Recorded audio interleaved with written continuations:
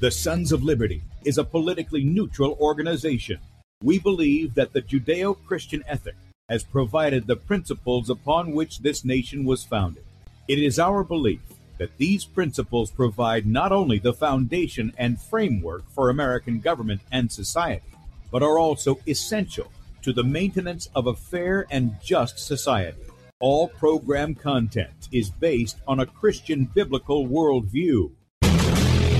One of you said to me recently that we shouldn't rock the boat. Well, ladies and gentlemen, I want to tell you that I am a boat rocker.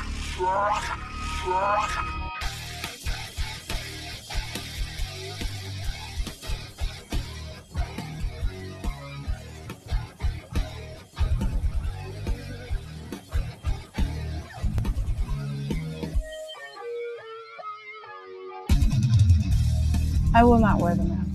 I will not wear the mask. I will not wear the mask. I will not wear the mask. I will not wear a mask. I will not get the vaccine. I will not get the vaccine. And I will not get the vaccine. I will resist evil. I will resist evil. I will resist evil. I will submit to God. I will submit to God. I will submit to God. In the Lord I will praise his word. In God I have put my trust, and I will not be afraid. Hear my prayer, O Lord, and let my cry come to you. Do not hide your face from me in the day. For the Lord is the great God, and the great King above all. Rise up, O judge of the earth, render punishment to the proud. Lord, how long will the wicked triumph? Righteousness and justice are the foundation of his I hate the work of those who fall away. With my mouth I will make known your faithfulness to all generations. For I have said, mercy shall be built up forever.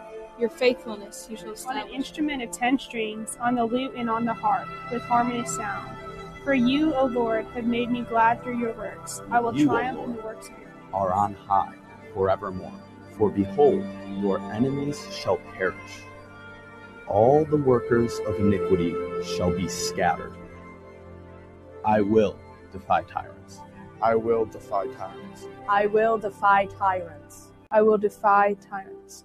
I will defy tyrants. And good day, America. Welcome Christians, conservatives, constitutionalists, liberals, libertarians, communists, Islamists, LGBTQ, RSTV, WXYZ people, all the boat rockers in the house, and anybody else I may have missed to the Sons of Liberty radio show here on Red State Talk Radio, where we use the Bible and the Constitution, not to see who's on the right or the left, but who is on the straight and narrow. I'm your host, Tim Brown, coming to you live from the U.S.-occupied state of South Carolina, the editor at sonsoflibertymedia.com, and for our Muslim friends, I'm the infidel that Allah warns you about. I hold to the book, the Bible, as the authoritative word of God. Glad that you guys have joined us this morning. If you'd like to check us out online, please do so. sonsoflibertyradio.com and also sonsoflibertymedia.com. In fact, if you're listening by way of Red State Talk Radio and you want to watch the video portion of the radio show, that's right, and see the face that's made for radio, head over to sonsoflibertymedia.com and you'll see two videos at the top of the screen there. The one on the left side of the page is Bradley's show from the previous day, so if you missed that and you'd like to check that out, you can do so up until 3 p.m. Eastern today, at which time he'll be live in that little area right there. He'll be live from Michigan. They are doing events there all week in Michigan, every night in a different county. And if you want to know where they're going to be, there's Bradley's schedule. That's a link at the top of sonsoflibertymedia.com. Click on that and it'll show you. Just scroll down and show you where they're going to be tonight, tomorrow night, the next night, all the way through Saturday night. If you're interested in catching Bradley, and I think Matt Trujillo is also speaking there with him. And if you don't know who Matt is, Matt has been on the show several times. He's the author of the book, The Doctrine of the Lesser Magistrate. He's had a lot of influence with a lot of legislators around the country with regard to that and their civic duty before God to do. So you can check that out then. Otherwise, he'll be there in that little space on the left, 3 p.m. Eastern today. On the right side is where we're at. Click on the play button, blow it up on whatever device you've got, and then look for the Rumble icon in the bottom right-hand corner. And click on that. It'll take you over to Rumble. You can join us in the chat. We've got a lot of friends over there this morning. Great to see you guys. And you can enter the chat there with us there. We are also streaming live to Rumble at Sons of Liberty Radio Live. That's our channel. Please subscribe. Help us build that channel up. And then also over at beforeitsnews.com, they've given us a spot right there on the top of the page, and we appreciate that very much. While you're at sonsoflibertymedia.com, sign up for our email newsletter. It's right up under where we're streaming live. You get that once a day. It goes out between 7 and 8 p.m. Eastern time. And then if you want our ministry email, you want to know what we're doing each week. Exclusive content for that, go to sonsoflibertyradio.com. You can sign up for that right on the front page. That goes out on Saturday. You'll get pictures, you'll get information about where we've been, what we've been doing as far as teaching our Christian constitutional heritage across the United States. And then finally, if you would like to help us stay out there doing what we're doing on the internet, radio, and among the people, there's a donate button at the top of sonsoflibertymedia.com. You can click on that, make a one-time donation, or you can partner with us monthly as a son or daughter of liberty. And we appreciate you guys' support and helping keeping us out there. There were some questions yesterday, a couple of questions yesterday about what we talked about the Federal Reserve and lawless money and this, that, and the other. It says, are we using it? Then are we somehow sinning doing that? I don't know. This is how we conduct ourselves in there. Could it be? Yeah, it could be. And we need to right the wrong in that in making lawful money instead of using lawless money. You do that, you're going to cut out a lot of the unsavory things that we've seen come out of our own government, and plus the things that come out just from people in general. So I don't know. I'll have to think on that a little bit further. But yeah, I want this system the way it is. Everything is driven by the lawless money. And because we've abandoned what the Constitution said about money, which was gold and silver for all payments of debts in the states, well, then we went with fiat currency, which is currency by order, not by law. Then now we're opening up everything else. We open up giving money to pharmaceuticals companies. We open it up giving it to NGOs. We open it up sending our boys off to unconstitutional wars. All this kind of stuff is the result of lawless money. I mean, it really is. So in any case, that's just a brief answer. I don't know if I fully answered it for you, but I do believe that, we're in the world, not of it, but at the same time, God warns us about those kinds of things. Anyway, with that said, we have a special guest on. I had a couple of conversations. One was with Dr. Lee Merritt the other day, and she said, you need to have Dr. Kevin Stillwagon on. And so I said, okay, what's the deal with Kevin? And she told me that, he's a former pilot. He was a chiropractor and such. In fact, let me just give you this, because we did get him on today. He was kind enough and gracious enough to come on early this morning. But Dr. Stillwagon was licensed as a chiropractor in Florida and Pennsylvania in 1980. He self-published a book in 1984 on medical freedom and the dangers of vaccines. He became an airline pilot in 1987 and was forced to retire in 2020 because he refused to wear a face mask. Good for you. He then began to speak out against mandatory masks and vaccines at school boards, county commissioner meetings, and freedom rallies. He has been a guest on podcasts and radio shows, some of which are available to see on rumble.com/Kevin Stillwagon. And we'll have that link up so you can subscribe to his channel a little bit later on when we archive the show at sonsoflibertymedia.com. He publishes on drkevinstillwagon.substack.com. He has an online course on immunity available at odem, odem.cloud/EO/IRH. And we'll have those up during the show so we can show you. If you want to write them down, I'll drop them in the chat too, and we'll have them in the archive. But it's my privilege to welcome to the Sons of Liberty, Dr. Kevin Stillwagon. Good morning, man. Good morning, Tim. Thanks for having me on today. I really appreciate it. It's great to talk to you today. Yeah, absolutely. It's great to have you on. And you know what? I was telling you just before the show, you've got a unique perspective because you're both a chiropractor and you're a former pilot. So in speaking to this issue, last week I did a show where we highlighted some of these pilots, the flight attendants who were dying suddenly, collapsing, doing all this. And for the most part, the Mockingbird media doesn't cover it. You kind of get an affiliate or a local outlet that'll cover it. It's kind of like a blip, if you even get that. Right. But they don't want to focus on this. So tell us, let's start off at the beginning. Tell us a little bit about yourself, some of the work you did with in chiropractic work, and then also some of your time as a pilot and who you were with. Okay, yeah, so I've actually been a pilot for 50 years. I started flying at the age of 15. I always wanted to be a pilot, and my father was a chiropractor, and he wanted me to be a chiropractor and follow along in his footsteps. And so he knew I wanted to be a pilot, and so he started taking flying lessons when he was older, probably in his mid-50s, and of course I was 15. So we learned to fly together, which was a good opportunity for a lot of father and son bonding. We actually got our instrument ratings on the same day and our commercial ratings on the same day. But, long story short, I did decide to go to chiropractic college and follow along in his footsteps. We actually went to the same college. It was Palmer College of Chiropractic out in Davenport, Iowa. He had graduated as valedictorian of his class in 1955, and I graduated valedictorian of my class in 1980.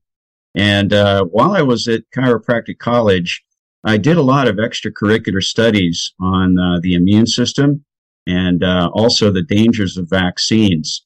And the reason I had done that is because I had never been vaccinated in my life ever for anything, including smallpox. So I wanted to become an expert on the immune system, which I did. I consider myself to be an expert. And what a lot of people don't understand is, chiropractors and medical doctors, we study the same anatomy, the same physiology, and the same diagnosis of disease.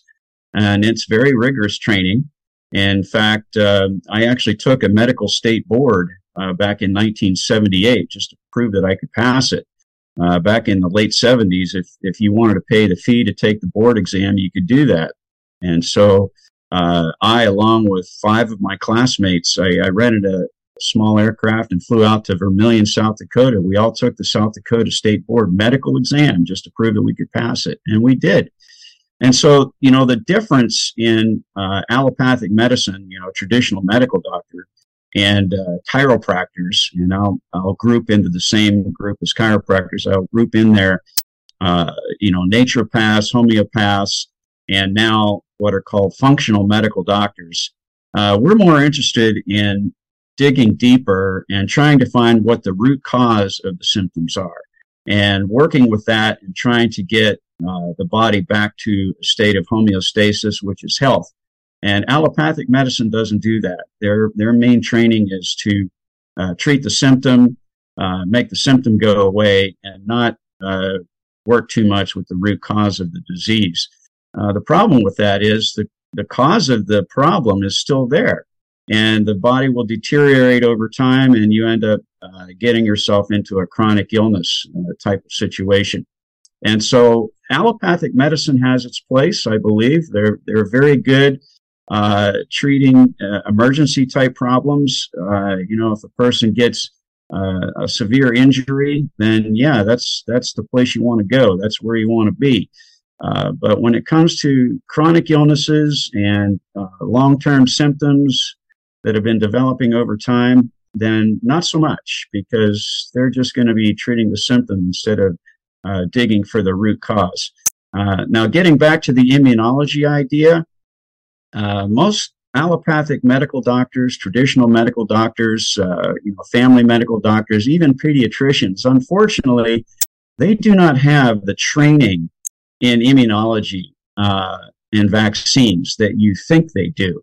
It's really not much training. It's just a few hours, and unfortunately, they've been spoon-fed the mantra of vaccines are safe and vaccines are effective.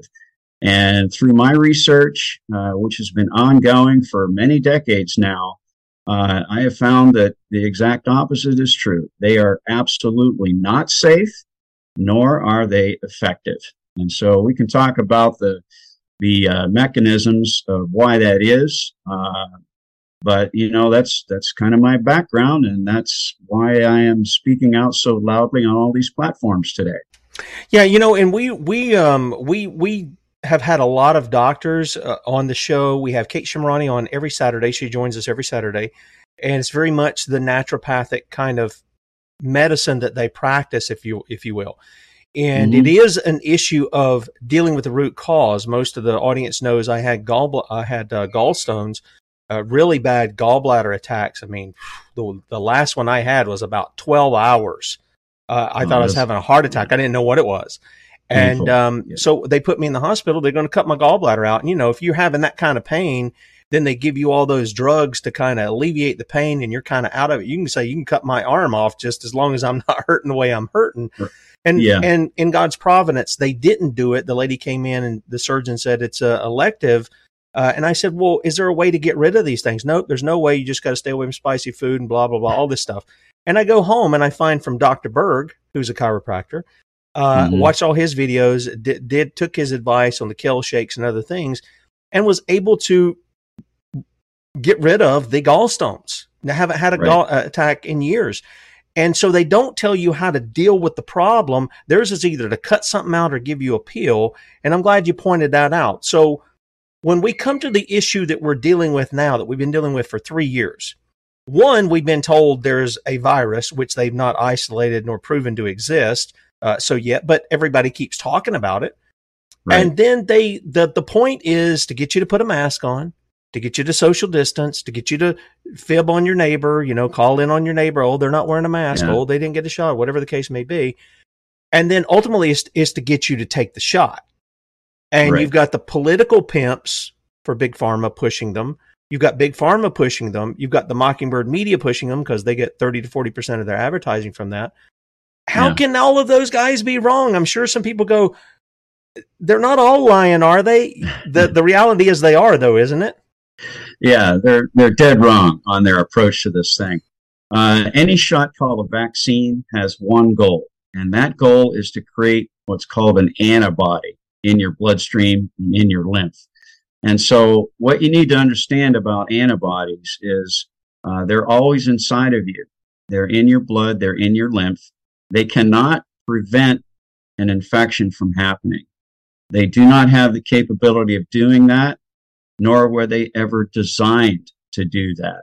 And all shots called vaccines fall into that category. Childhood shots, flu shots, and the COVID shot.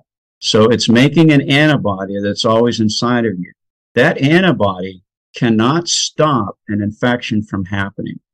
It cannot stop a virus from getting in you. It can only react to it once it does. It cannot stop a bacteria from getting in you. It can only react to it once it does. And so the idea of these antibodies is to be in the bloodstream or in the lymph so that whatever it is that gets inside of you, that antibody will be able to react to it, bind to it, block it, so that your experience with the symptoms will be of shorter duration and of less severity. Now that sounds good. That sounds like it should work. And it does work, but only if you get a natural infection. And that's because with a natural infection, whatever it is that gets in you comes through what's called the epithelial barrier. And that is the God-given mechanism that separates the inside of you from the outside. And so when that particle or whatever it is, and we can talk more about that, when that comes through that epithelial barrier, your immune system gets to experience the whole thing, all of it, all parts of it, all parts of that particle, all of the protein parts, all of the fatty parts, everything, all parts of it, and it will remember every little tiny piece of it, okay? That way, the antibody that is built on the inside of you can recognize all parts of it. That way, if you ever experience it again, your immune system reacts to it so quickly that you don't even know you got infected. You won't get any symptoms at all. And so that is what is called immunity. Immunity means you don't ever get that disease ever again. You don't get the symptoms. You will come in contact with it. We do all the time. You just don't experience the symptoms. Now, the problem with these shots called vaccines, they are making antibodies. That is for sure. That's the way your body was designed. Anything that you inject into your body as a foreign protein your immune system is going to build an antibody against it. So let's just look at the COVID shot, for example. The COVID shot is inducing your body to make what's called the spike glycoprotein. That's the part that's on the virus that attaches to cells to get inside of your body. That's the only thing it builds an antibody against. But the problem is that particular part has mutated. It's different now. It doesn't even exist in the real world. And so the antibody that's floating around in these people that keep insisting on getting the shot cannot react to the real thing when it happens. So they're going to continue to get infected. But it's even worse than that, because the true protection of infection is not in the antibody. I already explained to you that the antibody is only there to react to the infection. The protection of infection is cellular. You have 3 specialized cells that are guarding that epithelial barrier, that are constantly looking for that thing again. And they're looking for all parts of it, all little tiny parts of it. They have fancy names, and we can talk more about them later, but they are what are called natural killer cells and dendritic cells and cytotoxic T cells. And so if you got a natural infection, again, they can remember all parts of that thing.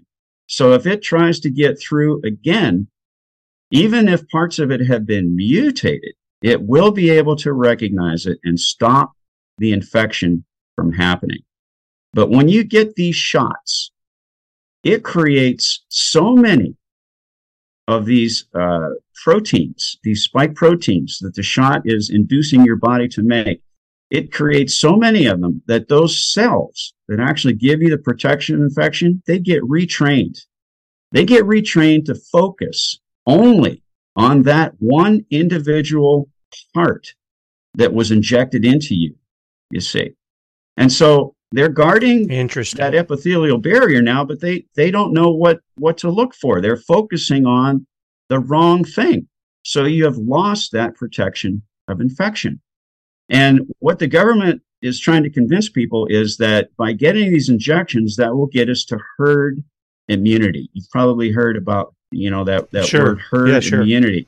Yeah, herd immunity can only happen when enough of the population has the ability to not get infected. You see, they're able to resist the infection, and the infection does not happen. The only way we'll ever get to herd immunity is if enough people have experienced the thing naturally, and they've built up that true protection of infection that is cellular, and the infection doesn't happen. But if you keep injecting people with these shots, then their immune systems get retrained. They're focused on the wrong thing, and the infection continues to happen. And that's exactly why we're in the situation that we are today. If we don't stop injecting people, we're never going to get over this thing. It's just going to keep happening over and over and over. Yeah. Yeah. And, as Kate has said, today's food is tomorrow's cells. That's one of her little slogans she has. And if we're honest, most of us are not eating right. The stuff that we get at the grocery store and stuff is not good for us. So it doesn't help build up our immune system at all. We end up having to take supplements and all kinds of other things for that. But we've got a lot of that information. But you come to this subject we're going to talk about today, because you and I talked for just a little bit yesterday, and we're on the verge of really expecting a major airline catastrophe. We're seeing little things all around if we're willing to look for them. I think I had 1 or 2 stories yesterday on pilots and such. But you've been a chiropractor for over 40 years. You had been a pilot for over 30 years. And so when you look at this, tell us a story about what went on with you as to why you had to leave piloting. And then let's get into what you've been seeing with pilot friends, or what you've been seeing in the news, or whatever, as far as those who've taken the shot versus those who haven't. Right. Well, I really enjoyed my job as a pilot. It was a great job. I've seen some beautiful things. In fact, the virtual image that's on my screen was taken by me from the cockpit. And so, what a great job I had until it wasn't so great anymore. What happened was I started to see people wearing masks all through the airport, and then they started showing up on airplanes. And so I went into my chief pilots and I said, this is going to be a problem. People are now afraid of a virus that they shouldn't even be afraid of. It's a coronavirus. It's in the same family as the common cold. And we're seeing images all over television, 24/7, showing people just dropping dead of this thing. That's not real. That's not what's happening. I've been through, epidemics like this many, many times, and what you're seeing is not real. And they're trying to scare the pants off of people. And so I'm concerned that the airlines are going to start forcing masks on passengers, because the edict is probably going to come down from the CDC that the mask is going to somehow stop the prevention of this thing and flatten the curve. And you've heard all of the phrases that they use. But I explained to them that this is not possible. I've studied epidemiology. I know how transmission of disease works, and forcing these masks on people is not going to do anything to stop this. And I showed them the box that the masks come in, and it clearly says on the box that these masks do not stop the spread of any airborne illness, including, COVID. And so I said, what you're going to be doing is you're going to be forcing people to wear masks that should not be wearing masks. You're going to be basically practicing medicine without a license. And they said, oh, no, it's just a mask. No, it's not. It's a medical device that restricts airflow. That's and right. I said, you're going to be putting these things on people that should never wear them. People with COPD, people with emphysema, people with asthma, children that are having autistic problems, people that have claustrophobia. This is a really, really bad idea. And I said, plus, you're making a hypoxic condition, which is, lack of proper oxygen getting to your body. You're putting a hypoxic condition on top of a hypoxic condition. A lot of people understand that an aircraft is pressurized, and it is, but the aluminum tube that you're flying through the atmosphere in, some of those things get old and leaky. And, the cabin altitude flying in an aircraft from coast to coast can be anywhere from 5,000 to 8,000 feet above sea level. So you're already hypoxic, and now you're going to force something to make the situation even worse. So this is not a good idea. And I said, then you're going to start separating people on the airplane.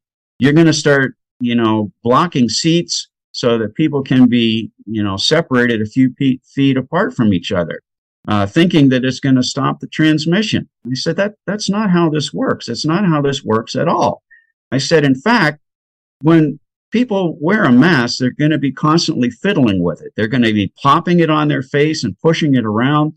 And every time you do that, you're going to be aerosolizing those virus particles that get trapped, and bacteria particles. And, certainly the mask does trap the droplets. That's absolutely for sure. We know that happens, but it's the aerosolized particles that are the problem.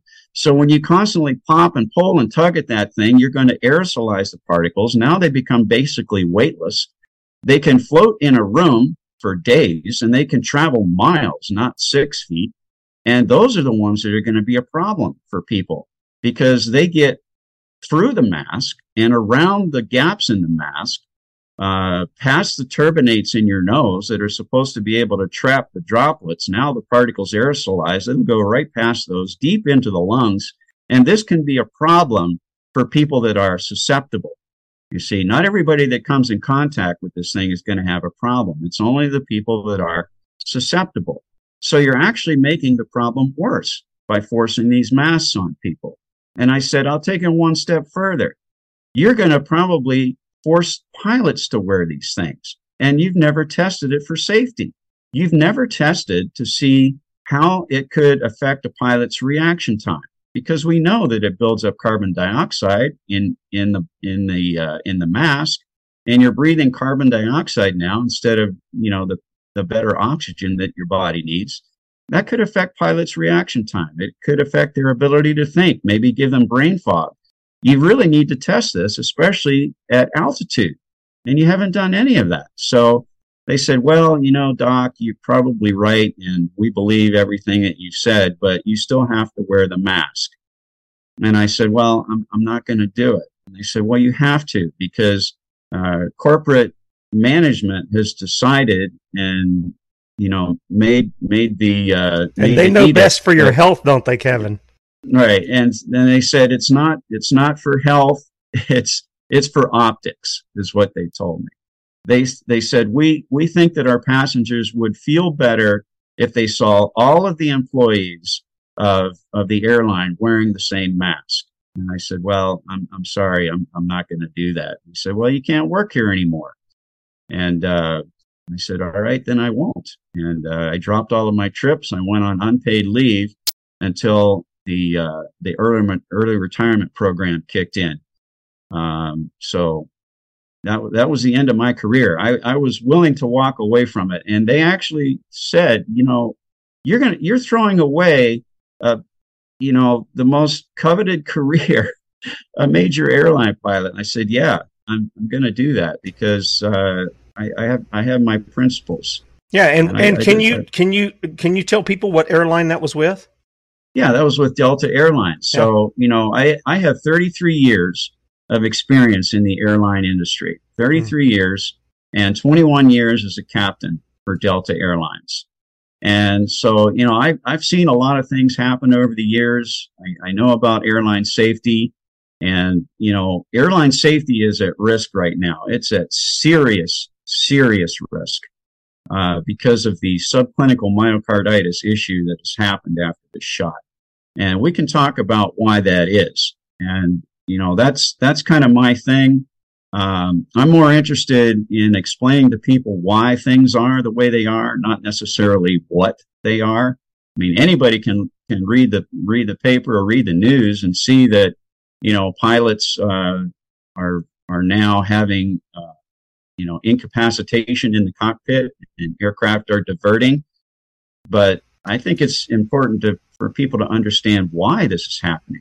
Yeah, I think it's important to understand that as well. And with that said, with all that you're seeing, okay, you left the job just because they wanted you to wear a mask. And the interesting thing is they're telling you, yeah, we know all this is right, but you're going to have to do it anyway. Right. I mean, to me, I would have loved, I'm just sitting here thinking, wouldn't you have loved to have a recording of that conversation that you could play for people to say, this is what you're, and it's not about their safety. It's about they're involved in it in the control mechanism too, because these are the same companies that were supporting LGBTQ stuff, along with other companies out there. And then we see this corporate fascism working, where if government can't implement it, the corporate fascists will. They'll push those things in. So can you elaborate a little on that, and then how this is affecting the pilots now to the point where we've seen a ton of crashes of single engine planes, but we've also seen all these diversions. One was coming from, I think the one I did yesterday was coming from Guatemala. It was a United Airlines coming from Guatemala to Chicago, had to divert to Houston because the pilot was incapacitated too, and he was put in the hospital. So can you elaborate a little bit on why, how do we get to that point? Well, pilot incapacitation is something that pilots are trained for. And we've always been trained for pilot incapacitation because we know that occasionally it can happen. And so it's usually done in the simulator environment, and they'll pull one of the pilots out of the seat and say to the other pilot, okay, your captain or your first officer has just gotten incapacitated. And so now they're going to throw an emergency at you. They're going to give you a problem with the aircraft.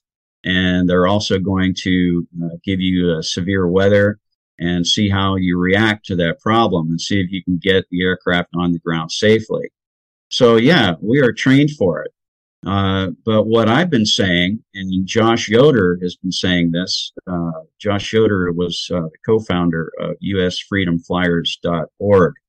And what we've been saying now since this whole nonsense started is we could run into a problem where both pilots are going to be incapacitated at the same time. Now, why did we say that? We said that because we know for sure that one of the adverse effects of special interest of all of these shots, all of them, is myocarditis. And we know that myocarditis, in about half of the time, half of the cases, is completely subclinical. The person has absolutely no idea that this is going on in their body. And what's so dangerous about that is myocarditis can lead to sudden heart failure with no pre-warning, no symptoms whatsoever. And this actually happened to Captain Bob Snow, Captain Robert Snow, who landed an Airbus, which is the aircraft that I used to fly. He landed an Airbus in Dallas with about 200 passengers on it. And literally 6 minutes after the wheels were on the runway, he was at the gate packing his flight case for the next flight and lost consciousness in the cockpit, passed out cold. He had complete heart failure. And they were able to drag him out onto the jetway. And luckily there was an EMT crew very nearby that was dealing with some other kind of emergency. And they were able to use the AED, the defibrillator device, and get his heart restarted. And off to the hospital he went. So he was able to survive that. And we've had a couple of other close calls. We had one in Chicago. It was an envoy flight that was headed out of Chicago O'Hare to Columbus, Ohio. And literally 90 seconds after takeoff, the acting captain, who was actually just in training to become a captain, lost consciousness at the controls. And the first officer, who was actually the training captain, was able to quickly get the aircraft back on the ground. And so we've had that happen a number of times now. But that's a safety signal, okay? The FAA should be taking action on this immediately. Immediately. I'll give you a good example.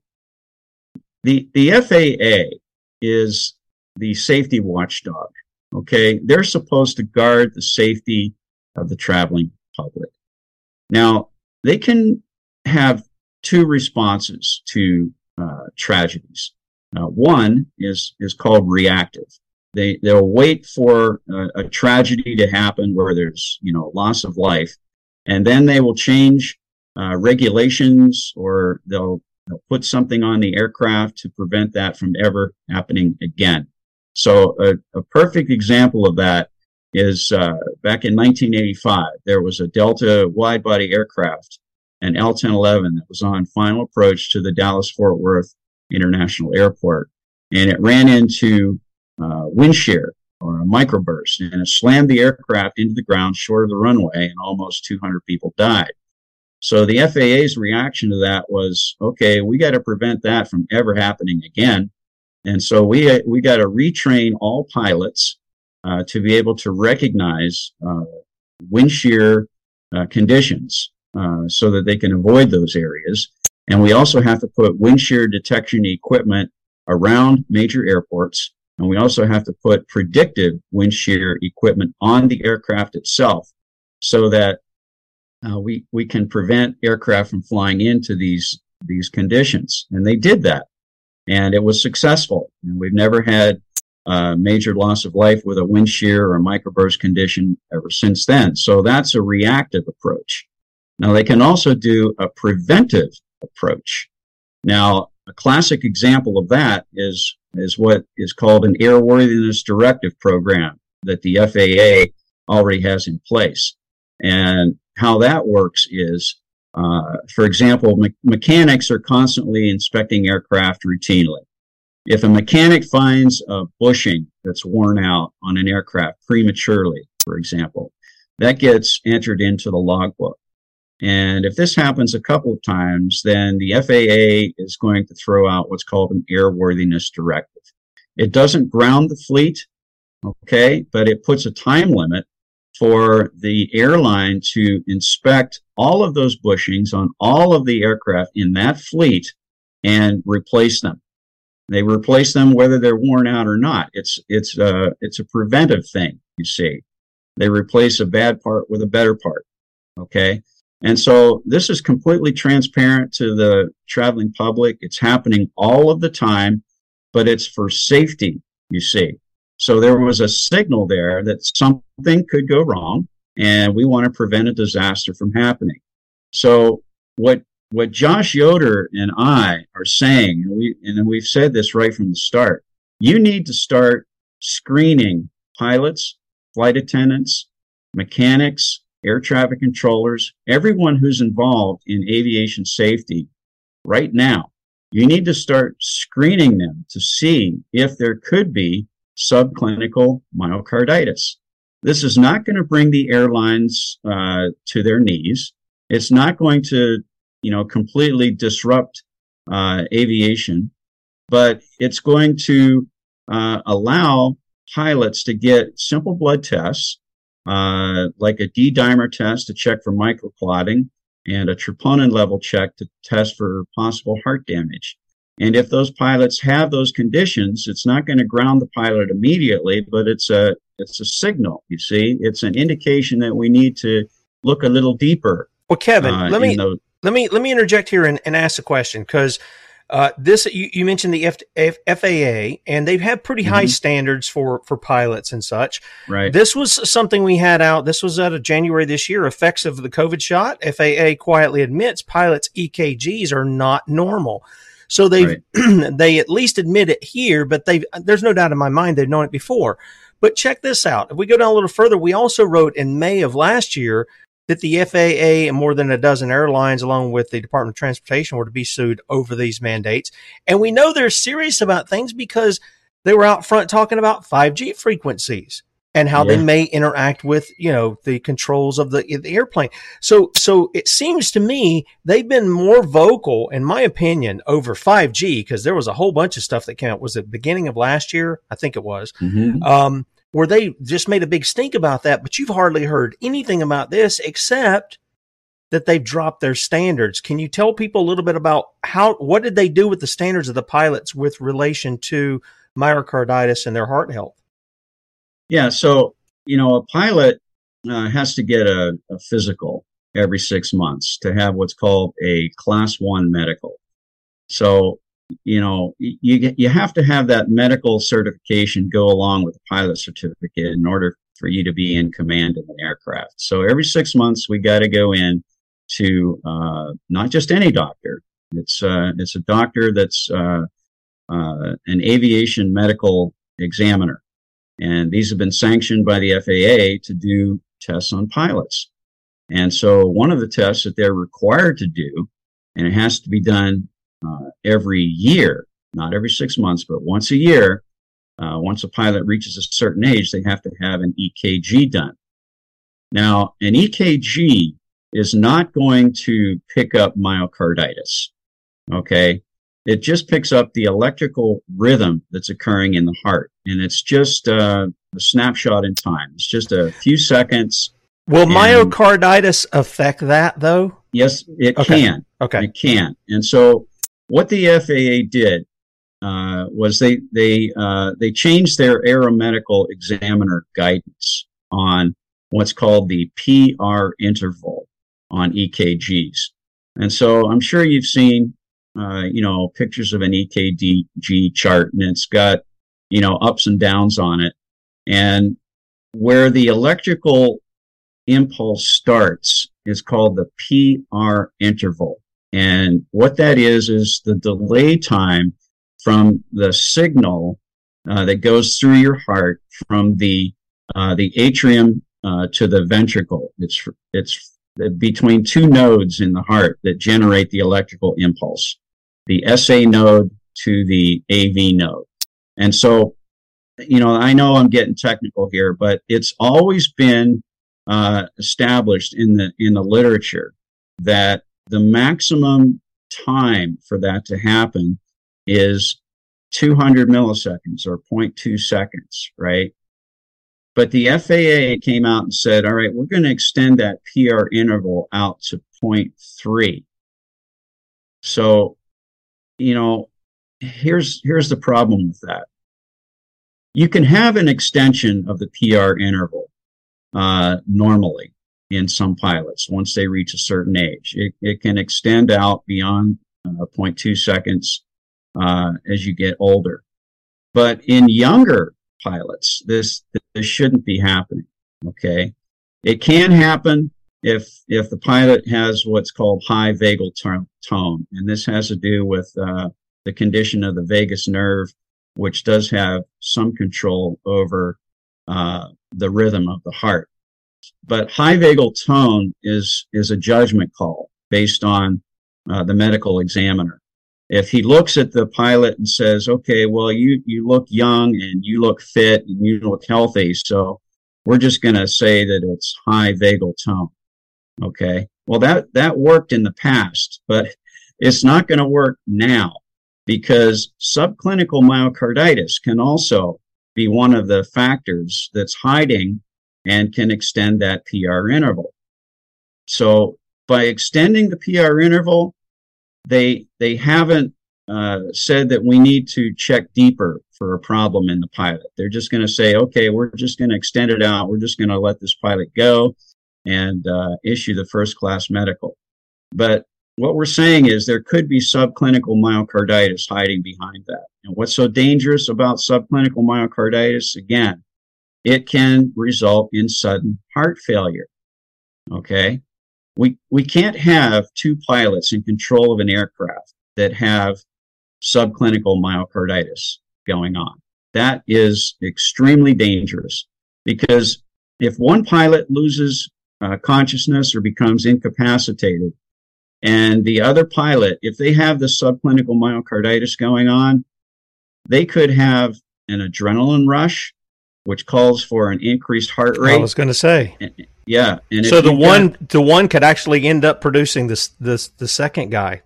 Yeah, who's flying. Yeah, it could trigger another heart failure event, and I mean the signs are all there. It's called sudden adult death syndrome, right? You've seen the athletes dropping on the field, and yep. we also know now that some of these younger people are dying in their sleep. Okay, and the reason that's happening is because as your body goes through the wake cycle, there is an adrenaline rush that kicks in that calls for an increased heart rate, and that's part of the waking up process, you see. So if you've got subclinical myocarditis going on, your heart can't handle that adrenaline trigger. Interesting. I learned something new today. Yeah, so it pushes the heart into what's called fibrillation, where the muscles are still contracting. They're just not contracting uniformly and squeezing the heart. The heart is basically sitting there twitching. And so you don't get the pumping of the blood. And if you don't rectify that situation, then obviously death will occur. So that's the sudden adult death syndrome that we're talking about. Yeah. Well, now listen, we've had a bunch of these plane crashes. We've had the ones where thank God, they do land safely. Mm-hmm. And as we were talking about the other day, on Sunday, I mentioned the British Airways pilot. They found him dead in his hotel before he was to take one of those Airbuses. I don't know if you can tell about how many hundreds of people, because just on the slim ones that you fly, they're like almost 200 people. How many people go on an Airbus? Well, there are different sizes of Airbuses. We have the narrow bodies and the wide bodies. Okay. And when you get into the wide body aircraft, you're talking up, around 300 passengers. Okay. But the narrow bodies is anywhere from 150 to 200 passengers are what are flying domestically. This was the A321. Yeah. So the A321 that was actually the aircraft that I retired off of. So Okay. that's a 200 passenger aircraft. Does it got like two levels and stuff? Is that what I've not been No, on? no, that's just It's just a big plane, huh? Yeah, it's long and it's narrow. Okay. And it only has one aisle straight down the center of the aircraft. Wow. And when you talk about wide body aircraft, now you're talking about two aisles down the aircraft. Gotcha. So yeah, you have more people sitting side by side across the width of the aircraft. And so, people ask me all the time, is it still safe to fly? Well, the safest flying right now, Tim, is international flying, because most airlines in their contract have the requirement for two complete pilot crews to be aboard international flights. And that's because of the rest requirements. These flights will be in the air for more than 8 hours. So the maximum amount of time that a pilot can be in command of an aircraft is 8 hours. And so they're going to have two complete crews on that aircraft. And both crews are required to be in the cockpit during the critical phases of flight, which are during the takeoff phase, up to cruise altitude, and also from the top of descent, or at least midway through the descent, all the way to the ground, because those are critical phases of flight. So you've got two complete crews in the cockpit. There's a crew that's monitoring the crew that is actually in control of the aircraft. And this is all for safety reasons, you see.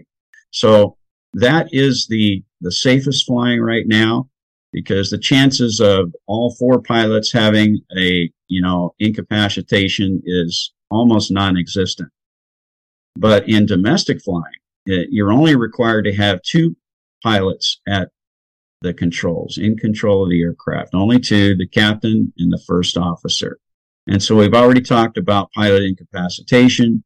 Yeah, we're seeing that happen. It's happening more now than it used to in the past.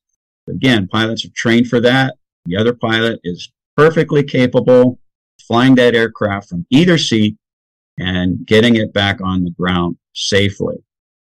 Unless, like Josh and I have been saying, unless you've got both pilots with subclinical myocarditis. Now you've got a problem, because if that second pilot has an incapacitation, now you're going to lose control of an aircraft. Yeah. And unfortunately, there's going to be loss of life. And Yeah, and the FAA needs to recognize that this could happen. And what we're saying is you need to start screening pilots now, man. Sure. Right now. Yep. One of the things I want to talk to you about, I'm going to hold you over the show. So anybody who wants to pick up Sons of Liberty media.com is where you can continue the rest of this with Kevin this morning. But, Kevin, one of the things is that men have been trusting in other men. This is how we've gotten to the situation we're in, where it's even they'll deceive themselves, or they'll be deceived. They'll deceive themselves and they'll try to deceive others. Like you were saying when you were telling everybody else, well, we know what you're saying is right, but you got to wear it anyway. It's not going to do anything. It's for the optics kind of thing. And, the scripture speaks to that. And this is from Jeremiah chapter 17. It says, "Thus saith the Lord, cursed be the man that trusteth in man, and makes flesh his arm, and whose heart departeth from the Lord. For he shall be like the heath in the desert, and shall not see when good cometh, but shall inhabit the parched places in the wilderness, in a salt land and not inhabited. But blessed is the man that trusteth in the Lord, and whose hope the Lord is. For he shall be like a tree planted by the waters, that spreadeth out her roots by the river, and shall not see when heat cometh, but her leaf shall be green, and shall not be careful in the year of drought, neither shall cease from yielding fruit." And then he goes on to talk about man's heart anyway, that it's desperately wicked and it's sick and all that. And the point is this: we have trusted in man far too long, when God said the life of the flesh is in the blood, and people want to stick stuff in our blood. But what I want to do when we come back on the other side of this is I want to ask you about some solutions. So if you'll hang on, we'll do that. I got about 20 seconds here. This is Dr. Stillwagon's Rumble page, and we'll have this up in the archives. Also, you can find him at Dr. Kevin Stillwagon, and that's drkevinstillwagon.substack.com. You can also check out the other place that he's got this odem, odem.cloud/EO/IRH. All these links will be in the archive later on, and you guys join us on the other side here, sonsoflibertymedia.com. Bradley be with you at 3, and Lord willing, we'll be back with you. Have your questions ready. We're going to open the phone line up for Lynn tomorrow, 6 a.m., Lord willing. See you. All right, want to welcome everybody coming over from Red State Talk Radio. And Dr. Stillwagon, here's what I want to do. I don't want to keep you a long time, but I want to hear what are some solutions that we can look towards here. Now, when you and I were talking yesterday, one of the things I said was, it looks to me with this kind of situation, you would want to come in and kind of give sort of a crash course for all your flight attendants. Just some basic things on how the plane functions, how to make it go up, how to make it go down, how to read an altimeter, whatever you got to do, and how to get in touch with somebody on the radio if you've got to do that. That seems like that's a good backup plan to me, and it wouldn't require a tremendous cost to the airline to do it, I wouldn't think. But that seems like that would be seems like they should have been doing that all along. But what are some solutions that we can look at for this situation? Yeah, that's a very, very good idea that you came up with there. And, I think at one time there was a program it was either at Delta Airlines or Northwest Airlines. I can't remember which, where they did have flight attendants come into the cockpit during simulator training so that they could see, how the aircraft operates. And, with the technology that we have on aircraft today, Tim, it is entirely possible for a flight attendant to get, into the cockpit if both pilots have been incapacitated. Now, this would have to be at altitude, you see. You couldn't do this during a critical phase of flight, but at altitude, the flight attendant could actually get on the emergency frequency and broadcast that they're having an emergency. And then you could have a pilot talk them through what needs to be done to get that aircraft back on the ground safely. And this can be done just by, turning switches and knobs in the aircraft, because it will be on autopilot. And you have a direct interaction with the autopilot just by turning these knobs and pushing buttons. You don't have to touch the flight controls. You don't have to fly the aircraft. You don't even have to touch the throttles. For example, if you just spin the dial that controls the airspeed, the engines are controlled digitally through computer systems. It's called a full authority digital engine control system. And so you just turn the knob that controls the airspeed.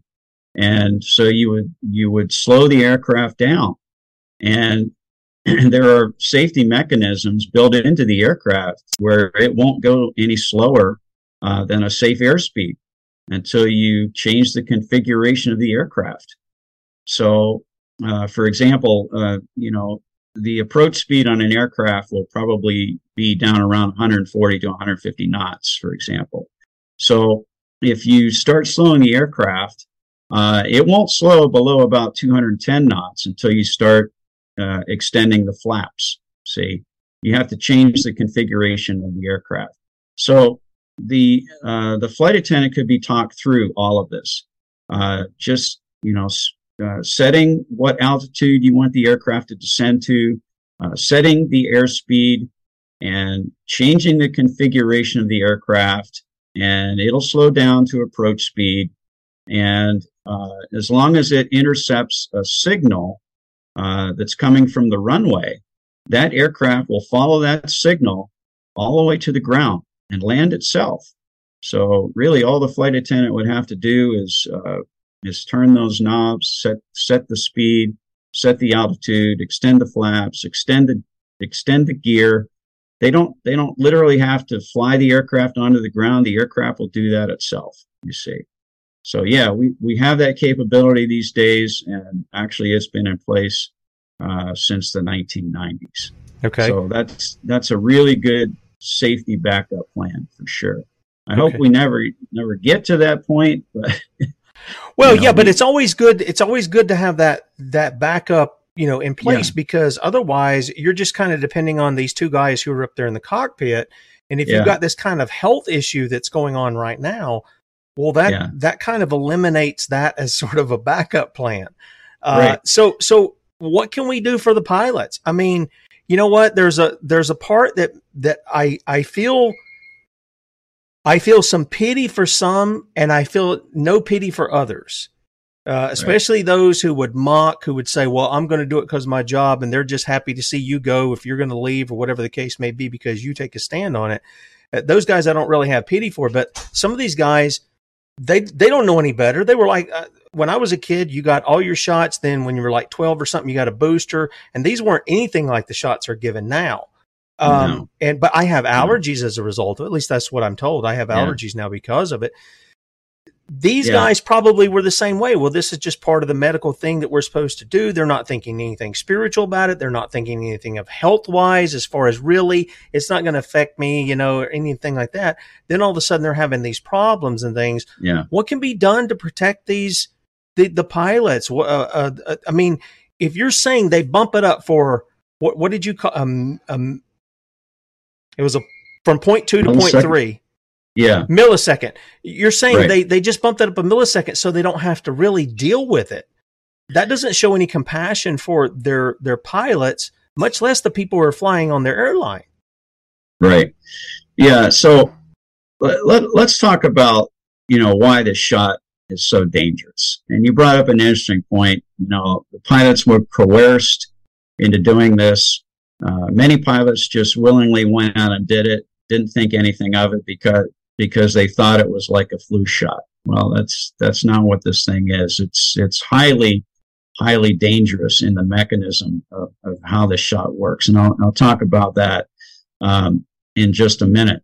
But, pilots have a military mentality. They're going to do what they're told. A lot of them did come from the military, and they just follow orders, and they don't think anything about it. But, guys like me, that know about physiology, know how the shot works, we just weren't going to do it at all. And, we tried to warn fellow pilots about this, but, some listened and some didn't. So let's talk about the mechanism of how these shots work. I already mentioned that the goal of the shot is to create an antibody, which circulates inside of your body and cannot protect you from getting an infection, and it can't stop it from spreading either. That's a fact. But how the antibody is created is a big deal.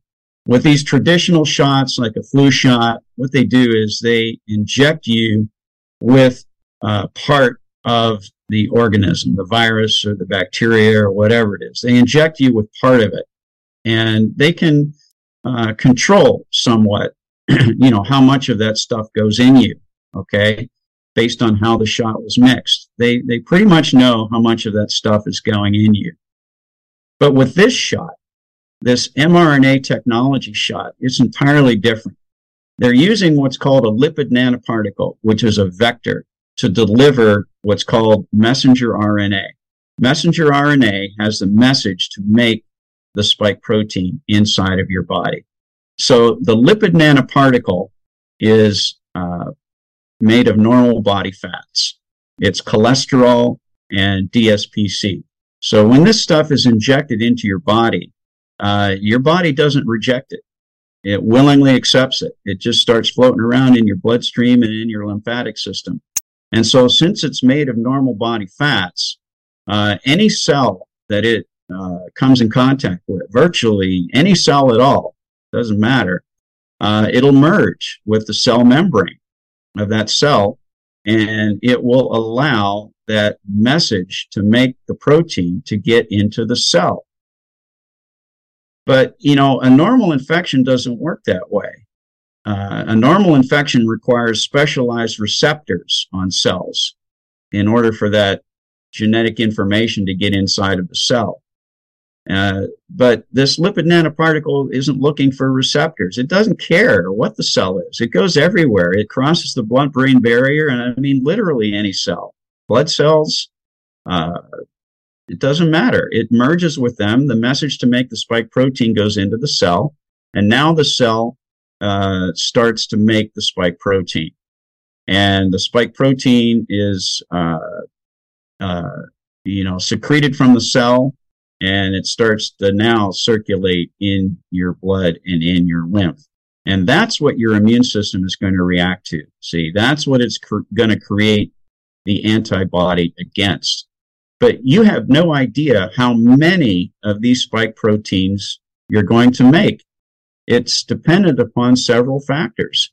One of them is the pH, or the acidity level in your cell. We know that the more acidic the cell is, the more likely it is to make more spike proteins. And so some people are just going to make a lot more spike proteins than other people. And so you cannot control how many of these spike proteins you're going to get. You just can't control it. There's no idea how many you're going to make, nor is there an off switch for this stuff. You know, that messenger RNA that they put in you is a man-made product. And they're putting what's called a pseudouridine in the genetic sequence, which is not natural. And so, you know, normally when your body uses messenger RNA to make a protein, and you know, your cells are doing this all the time. That's how they make proteins. They use natural messenger RNA that comes out of your nucleus, and there's a message there to make a protein, and it makes the protein. That's how your body works. But this stuff is man-made. And, you know, normal messenger RNA, once it makes a protein, it degenerates. There's an enzyme in your cells. It's called RNase, and it'll degenerate that messenger RNA back to its original form so that it can be used over again. But that doesn't happen with this shot. See, it's man-made. They designed it so that it will last, and it will keep making the spike protein. And we have indications now that, you know, after people got injected with this stuff, literally months after they got injected, it's still there. And it's still cranking out spike proteins. That's dangerous, man. This spike protein is toxic. Yeah, they should have thought this through. They should have thought it through. Yeah, one of the things that we talked about with Mark Grannon, he's one of the guys who was, him and his sons were arrested by the Colombian government at the behest of our government, who paid them like $250,000 to arrest them, and then was paying $10,000 to keep them up till they brought them up here, all because they preached the gospel of Jesus Christ to people, and they used chlorine dioxide to help their bodies get in a state where they could heal themselves, which is, again, one of the fascinating things that Scripture tells us, and we know it even in our limited knowledge that we have here and now, is that we are fearfully and wonderfully made. We have a creator who is incredible and beyond our comprehension, who has made this body, which is astounding in what it does as well. And so when these guys are talking about hacking, they're talking about really undermining what the creator has done. And the sad reality is this, Kevin, they know they're doing that. I mean, I got something taken off Facebook the other day. I thought they were pretty much done with this stuff, but maybe not. Where I just simply said, we know. No, it was on YouTube. A little short. We know why they wanted Pfizer, and the FDA wanted to hide the Pfizer data for 75 years. And the judge said, no, you got 8 months. Well, the first batch of documents came out and showed they knew it was killing people. They knew it was injuring people, and they did nothing to stop it. And they released it on the world in an experiment. I mean, you talk about violations of law that to do that, the Nuremberg Code specifically. So with these things, I don't know how we can get these guys to move. It seems to me that they're in a CYA mode as far as they're trying to find anything that they can point to. We were seeing stories come out last year, I think it was in the summer, where people were dying suddenly, or they had heart failure due to, climate change, or you stood outside too long, or you took too long a walk, or you were in the gym too, and they're trying to alleviate. And I got to think people have to notice younger and younger people, even kids, having heart attacks. I don't think I've heard of one of that, a minor, let me put it that way, a teenager having a heart attack years ago. Otherwise, that is just not a common thing that happens. No, it's not. Let me give you the mechanism, one of the mechanisms for why this is happening. Okay, I want people to understand why. We see that it's happening. We can see that, but why is it happening? let's get back to the mechanism of how this shot works. It's a lipid nanoparticle, okay? It carries the message to make the spike protein. And when that gets into your cells, the spike protein is made and it starts floating through your body. Now, the immune system reaction to that is to build an antibody. That's what your immune system is supposed to do. And it does that quite well. But it's the memory to be able to remake those antibodies that is so important, not the numbers of the antibodies that are floating around. It's normal for those levels of antibodies to drop over time. Perfectly normal. If we kept every antibody that we ever made circulating in our blood, it would be sludge. It would be too thick to pump. So it's the memory that's important. And so now what's happening is we have these complete idiots like Fauci that come out and say, oh, look, your antibody levels have dropped. We need to get those back up. We need to pump those levels back up again so that you can have some protection. That is the most dangerous thing that you could ever do. And here's why. When you go in and you get that booster shot, or whatever they want to call it, what's in it?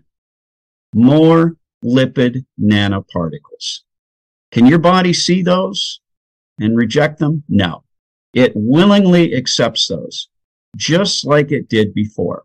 And what are those lipid nanoparticles going to do? Just what they did before.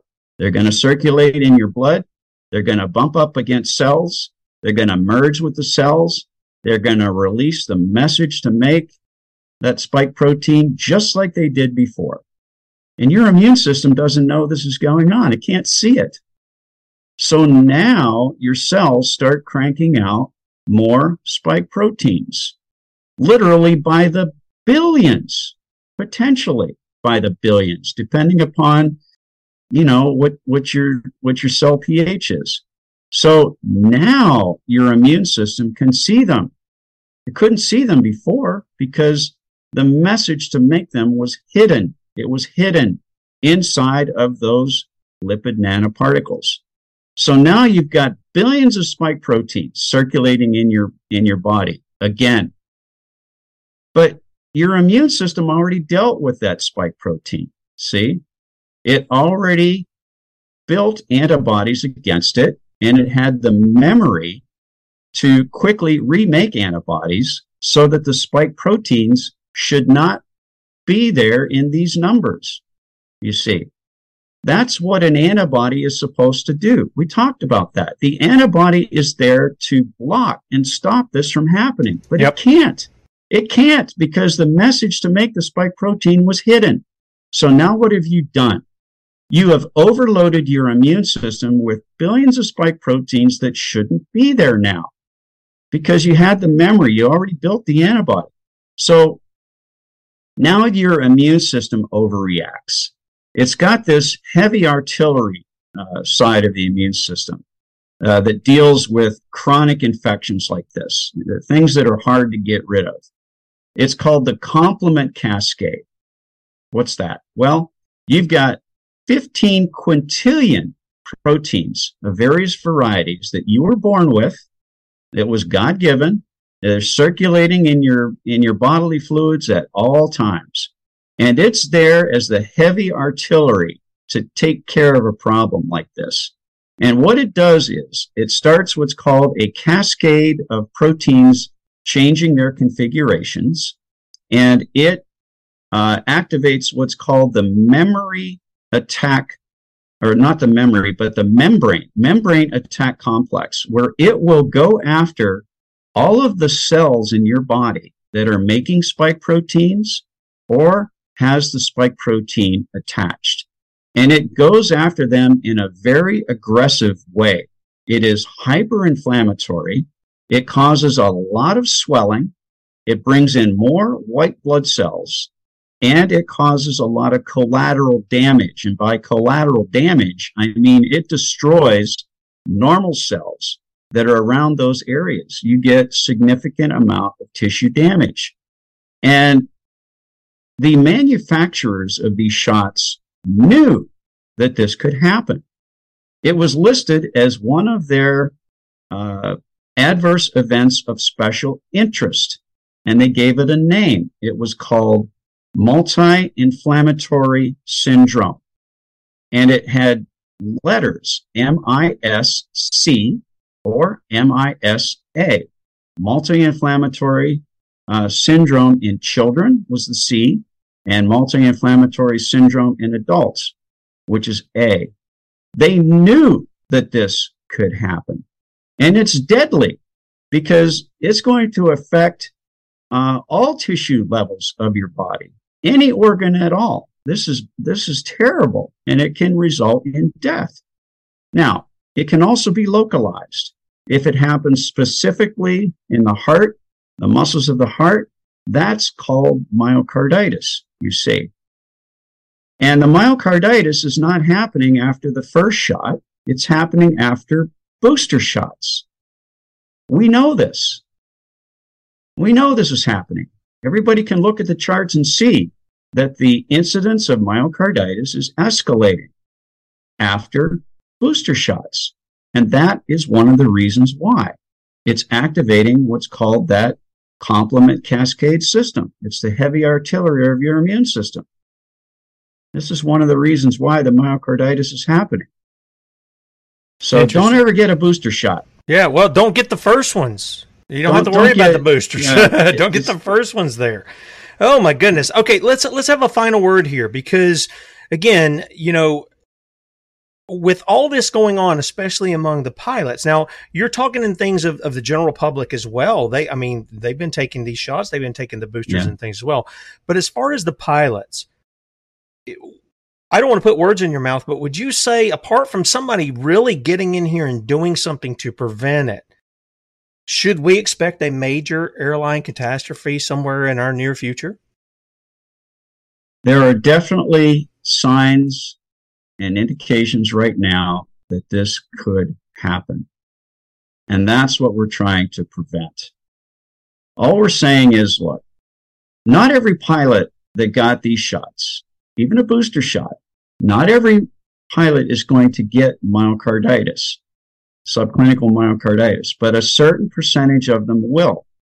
I have no idea what that percentage is going to be.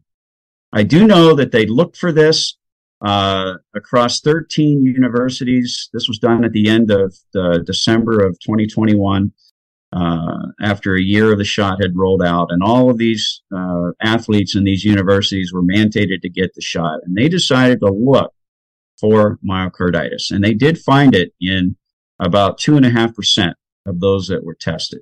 Okay. So that's kind of a baseline number to think about. Maybe it's about 2.5% to 3% of pilots that got the shot that could be flying around with subclinical myocarditis. The danger is having two pilots at the controls that are having subclinical myocarditis. How are you going to know if that's happening? The only way to know is to start screening pilots now. We have to look. We have to start doing some simple blood tests just to say, okay, there's an indication that something might be wrong here. Let's look a little deeper. And we need to prevent two pilots that have subclinical myocarditis from being in control of an aircraft at the same time. That's going to prevent a disaster. That's all I'm saying. Let's be proactive. Let's try to prevent a disaster. Yep. Kevin, I got two questions here. The first one, let me take them backwards here. The first one is the stuff you were talking about a minute ago. I think the buildup of the spike proteins and all this. How long does it take for this to happen post-injection? Is that almost instantly once it's injected, or does it take? I really don't know the numbers on that. Okay.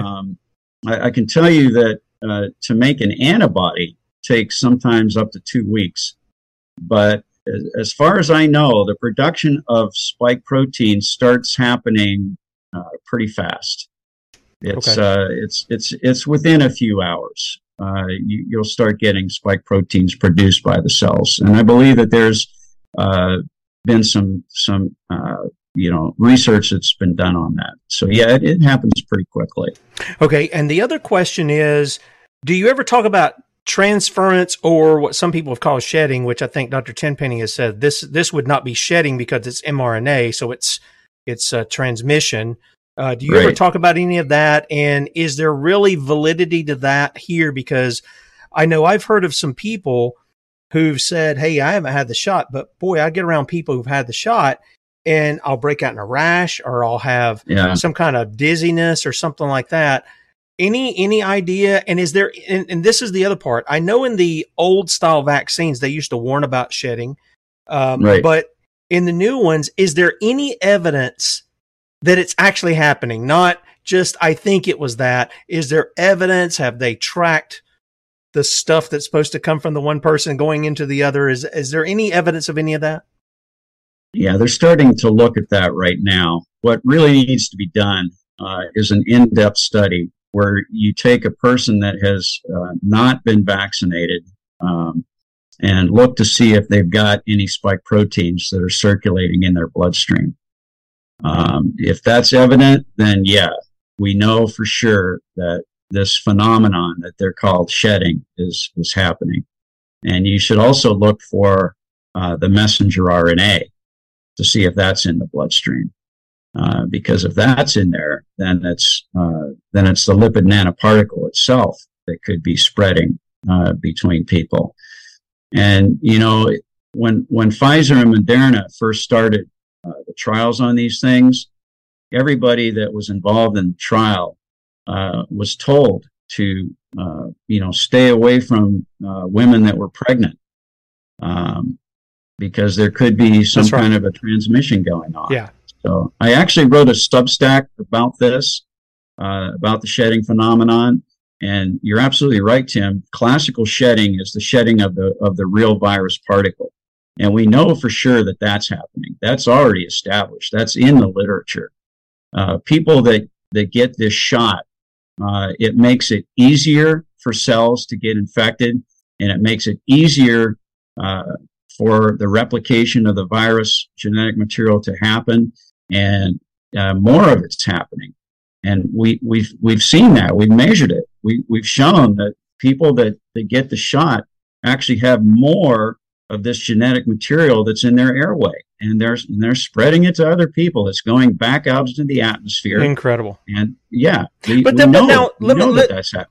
me just ask some questions. Again, I'm not a doctor. Don't play one on TV. Didn't spend a night in Holiday Inn Express, but I've learned a lot over the past couple of years. That to me, this is kind of a silver lining. That I've learned a lot of stuff from doctors and nurses we've had on the show. But in order for them to get the stuff in the body, they have to inject it.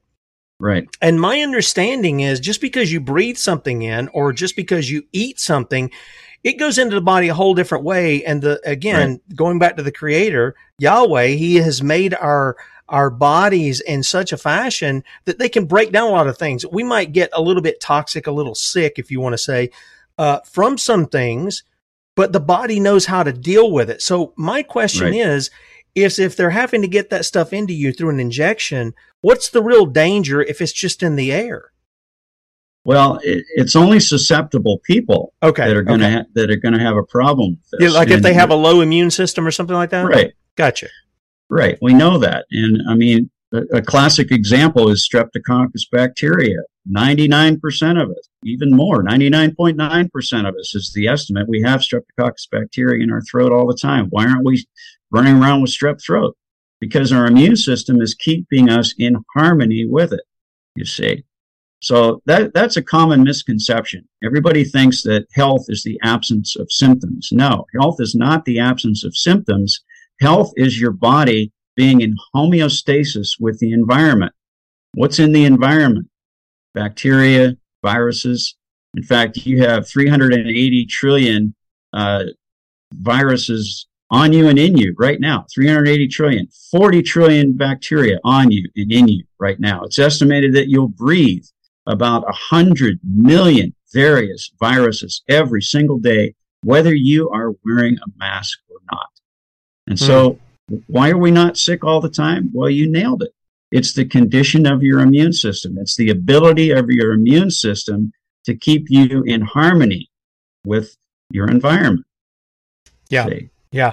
I see it, and I see how it works in God's economy too. He tells us to stay away from certain things, not to have certain behaviors and such. And I can see when we do that, we are in some cases lowering immunity and making ourselves susceptible to the effects of those things that seem like they should be killing us all around us, but somehow the Lord is keeping that away from us. He's restraining those things from us.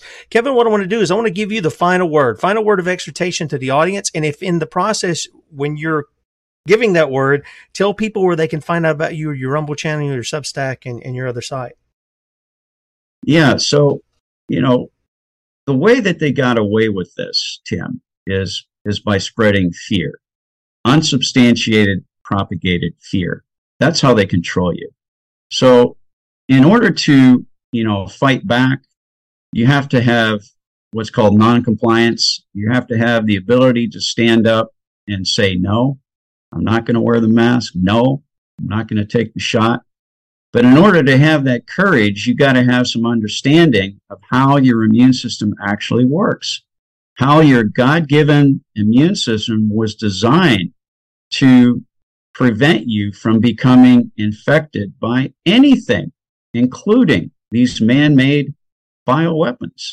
There's no need to fear these things because you have the mechanism on and in your epithelial barrier to prevent you from being infected, see?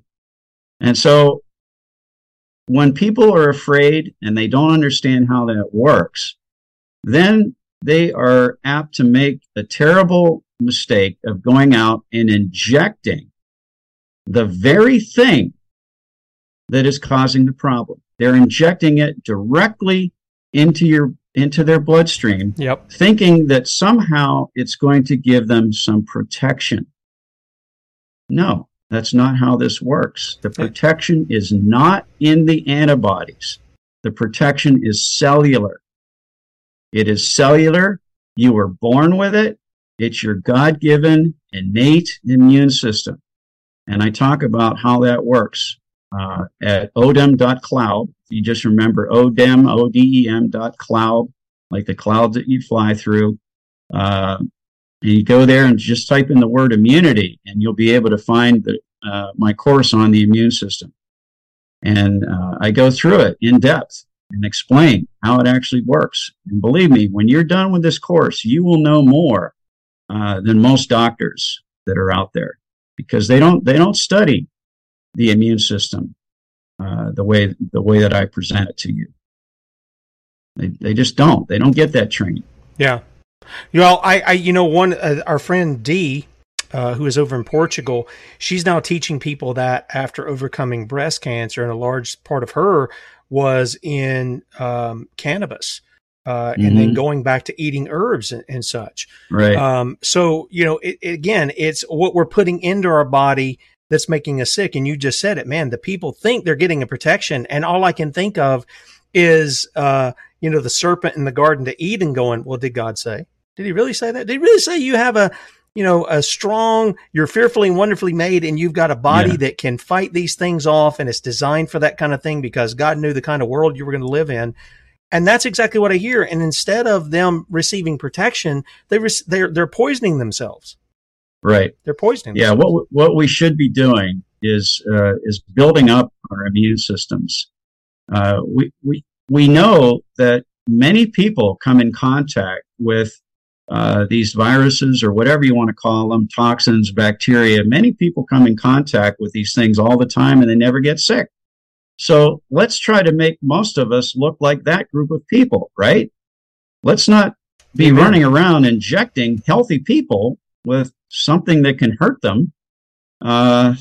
It just doesn't make logical sense to me.